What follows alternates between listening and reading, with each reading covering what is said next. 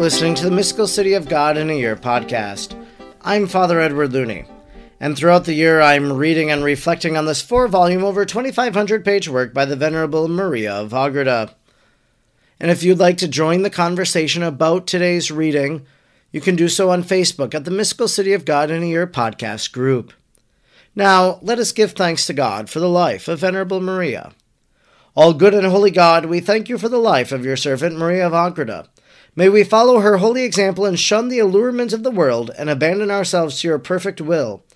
Like her, may we enter into the quiet of heartfelt prayer and find your presence deep in the silence of our souls.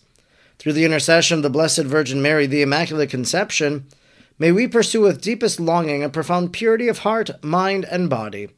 By the prayerful help of Venerable Maria of Agreda, may we become holy and radiate the light and life of Christ to all we meet. Amen. Today is day number 108. We are reading from Volume 2, Chapter 12. We'll read paragraphs 151 to 157. We will complete the chapter. 151. The Virgin Mother of Christ also understood in this vision the future mysteries of the life and death of her sweetest Son, and of the redemption of the human race, together with those of the new law of the gospel, which was to be established in connection therewith. To her were also manifested other great and profound secrets, which were made known to none other of the saints. The most prudent queen, seeing herself thus in the immediate presence of the deity, and furnished with the plenitude of divine gifts and science, as became the mother of the Word, lost in humility, and love, adored the Lord in his infinite essence, and without delay also in its union with the most holy humanity, she gave him thanks for having favored her with the dignity of Mother of God, and for the favors done to the whole human race. She gave thanks and glory also for all the mortals. She offered herself as an acceptable sacrifice in his service, in the rearing up and nourishing of her sweetest Son, ready to assist and cooperate, as far as on her part it would be possible, in the work of the redemption. And the Holy Trinity accepted and appointed her as the coadjutrix in this sacrament. She asked for new graces and divine light for this purpose, and for directing herself in the worthy ministrations of her office as Mother of the Incarnate Word, that she might treat him with the veneration and magnanimity due to God himself. She offered to her holiest Son all the children of Adam, yet to be born, and the saints of Limbo. And in the name of all, and of herself, she performed many acts of heroic virtue, and asked for great favors, which, however, I will not stop to mention, as I have already done in regard to others on different occasions. For from these it can easily be conjectured what petitions this heavenly queen made on this occasion, which so far excelled all the other fortunate and happy days of her previous life. 152. But she was easily persistent and fervent in her prayers to obtain guidance of the Almighty, for the worthy fulfillment of her office as Mother of the only begotten of the Father. For this, before all other graces, her humble heart urged her to desire, and this was especially the subject of her solicitude, that she might be guided in all her actions as becomes the Mother of God. The Almighty answered her, "My dove, do not fear, for I will assist thee and guide thee, directing thee in all things necessary for the service of my only begotten." With this promise, she came to herself and issued from her ecstasy, in which all that I have said had happened, and which was the most wonderful she ever had. Restored to her faculties, her first action was to prostrate herself on the earth and adore her holiest Son, God and man, conceived in her virginal womb. For this she had not yet done her external and bodily senses and faculties. Nothing that she could do in the service of her Creator did this most prudent mother leave undone. From that time on, she was conscious of feeling new and divine effects in her holiest soul and in her exterior and interior faculties. And although the whole tenor of her life had been most noble, both as regards her body as her soul, yet on this day of the incarnation of the Word it rose to still greater nobility of spirit, and was made more godlike by still higher reaches of grace and indescribable gifts. 153. But let no one think that the purest mother was thus favored and so closely united with the humanity and divinity of her holiest Son.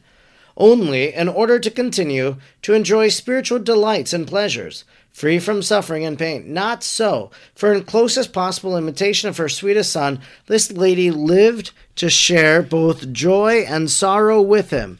The memory of what she had so vividly been taught concerning the labors and death of her holiest Son was like a sword piercing her heart. This sorrow was proportionate to the knowledge and love which such a mother had of such a Son, and which his presence and intercourse so continually recalled to her mind. Although the whole life of Christ and of his most holy mother was a continued martyrdom and suffering like that of the cross, and was filled with incessant pain and labors, yet in the most pure and loving heart of the heavenly Queen, there was also this special feature of suffering, that to her inward sight, as a most loving mother, the passion, torments, ignominies, and death of her Son were forever present. And by this continued sorrow of 33 years, she took upon herself the long vigil of our redemption, and during all this time, this sacrament was concealed in her bosom, without companionship or alleviation from any creatures. 154. With this loving sorrow full of the sweetest anguish, she often looked upon her holiest Son, both before and after his birth, and speaking to him from her innermost heart, she would repeat these words, Lord and God of my soul, most sweet Son of my womb, why hast thou given me the position as mother, and yet connected with it the sorrowful thought of losing thee, leaving me an orphan, bereft of thy desirable company? Scarcely art thou put in possession of a body, for thy earthly life, when thou art notified of the sentence of a sorrowful death for the rescue of men. The first of thy actions is one of superabundant merit and satisfaction for his sins. O would that the justice of the eternal Father were thereby satisfied, and thy sufferings and death fall upon me. From my body and blood thou hast composed thy own, without which it would not be possible for thee to suffer, since thou art the immutable and immortal God. If therefore I have furnished thee the instrument or the matter of the sufferings, let me too suffer with thee the same death. O inhuman sin, how being so cruel and the cause of so much evil, couldst thou nevertheless be so fortunate that the repairer should be one who on account of his infinite goodness can make thee a happy fault? O my sweetest Son and my love, who shall be thy guard? Who shall defend thee from thy enemies? O would that it were the will of the Father, that I guard thee and save thee from death, or die in thy company, and that thou never leave mine. But that which happened to the patriarch Abraham shall not now take place. Genesis 22:11. For the predestined decree shall be executed. Let the will of the Lord be fulfilled. These loving sighs were many times repeated by our Queen, as I shall say farther on of the Eternal Father accepted them as an agreeable sacrifice, while they were the sweetest diversion of her most holy Son. Instruction which our Queen and Lady gave me. 155.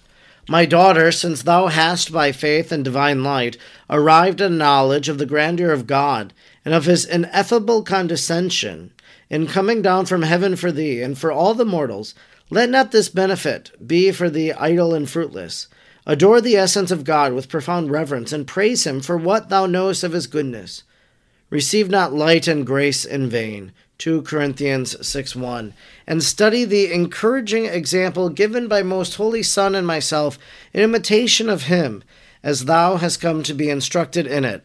For as he was the true God, and I his mother, for insofar as he was man, his most holy humanity was created. Let us humiliate ourselves in the remembrance of our lowly human nature, and confess the greatness of the divinity, greater than any creature can comprehend. Do this especially when thou receivest the same Lord in the holy sacrament. In this admirable sacrament, my most holy Son, with divinity and humanity, comes to thee and remains with thee in a new and incomprehensible way. His great condescension is manifest, though it is little taken notice of and respected by mortals, nor does it find the return due to such love. 156. Let then the acknowledgment be accomplished with as much humility, reverence, and worship as is possible to thy combined powers and faculties. For though they be exerted to the utmost limit, they will always fall short of what thou owest to God, and of what he deserves. And in order that thou mayest, as far as possible, make up for thy deficiencies, offer up that which my most holy Son and I have done. Unite thy spirit and thy affections in union with the church triumphant and militant, offering at the same time thy life as a sacrifice, and praying that all nations may know, confess, and adore their true God, who became man for all. Thank him for the benefits which he has conferred and confers on all, whether they know him or not, whether they confess or repudiate him. Above all, I ask of thee, my dearest, to do that which is most acceptable to the Lord, and most pleasing to me, that thou grieve and in sweet affection mourn over the gross ignorance and dangerous tardiness of the sons of men, over the ingratitude also of the children of the church, who having received the light of the divine faith, yet live in such interior forgetfulness of the works and benefits of the Incarnation. Yea, of God himself, and so much so that they seem to differ from infidels only in some ceremonies and exterior worship, they perform these without spirit or heartiness, many times offending and provoking the divine justice which they should placate. 157. Through this ignorance and torpidity, it happens that they are not prepared to receive and acquire the true science of the Most High. They bring upon themselves the loss of the divine light, and they deserve to be left in the heavy darkness, making themselves more unworthy than the infidels themselves, and entailing upon themselves an incomparably greater chastisement. Mourn over such great damage of thy neighbors, and pray for help from the bottom of thy heart. And in order that thou mayest put away from thy own self such formidable dangers, do not undervalue the favors and benefits which thou receivest, nor even under pretense of humility belittle or forget them. Remember and consider how distant was the journey, which the grace of the Most High has made in order to call thee. Psalm 18:7. Ponder in thy mind how it has waited upon thee, and consoled thee, assured thee in thy doubts, quieted thee in thy fears, ignored and pardoned thy faults, multiplied favors, caresses, and blessings. I assure thee, my daughter, that thou must confess in thy heart that the Most High has not done such things with any other generation. Thou of thyself canst do nothing. Thou art poor and more useless than others. Let then thy thanks be greater than that of all the creatures. This concludes our reading today for day 108. We have been reading from chapter 12 of volume 2, paragraphs 151 to 157. God revealed many things to the Blessed Virgin Mary. We can only think of the Annunciation in which God reveals the Incarnation through the message of an angel. But we know that Mary came to knowledge of other things, as Maria of Agreda is related, and today, she says, to her were also manifested other great and profound secrets, which were made known to none other of the saints. So there are certain things about the spiritual life that Mary was privileged to know that no other person has understood. That's something to marvel at. What was that knowledge? Of course, the things of God to us here on earth are a bit incomprehensible. We can't even grasp some of these realities that we will experience in eternal life. And Mary came to understand some of those very things. We also heard she asked for new graces and divine light for this purpose, and for directing herself in the worthy ministration of her office as Mother of the Incarnate Word. She asked for new grace.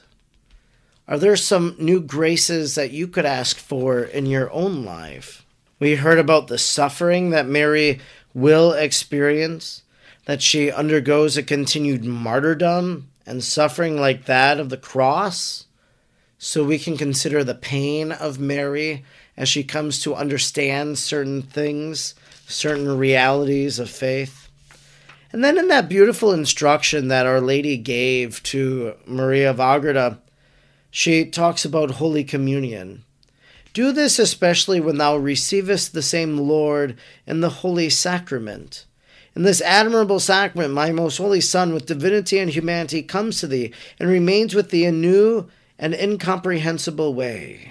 Every time we receive Holy Communion, Well, think of the fact that God dwelt in the person of Mary. And that just as God in the incarnation dwells in Mary, well, now through the Holy Eucharist we receive, he dwells within us. Mary wants us to think about this reality, to reverence it, to be in awe of it, every time we receive the Lord in the Holy Eucharist. I'm Father Edward Looney, and throughout the year I'm reading and reflecting on the 4 volumes of the Mystical City of God. I'm grateful you joined me today, and I hope you'll join me again tomorrow. Until then, may God bless you, and Mary pray for you.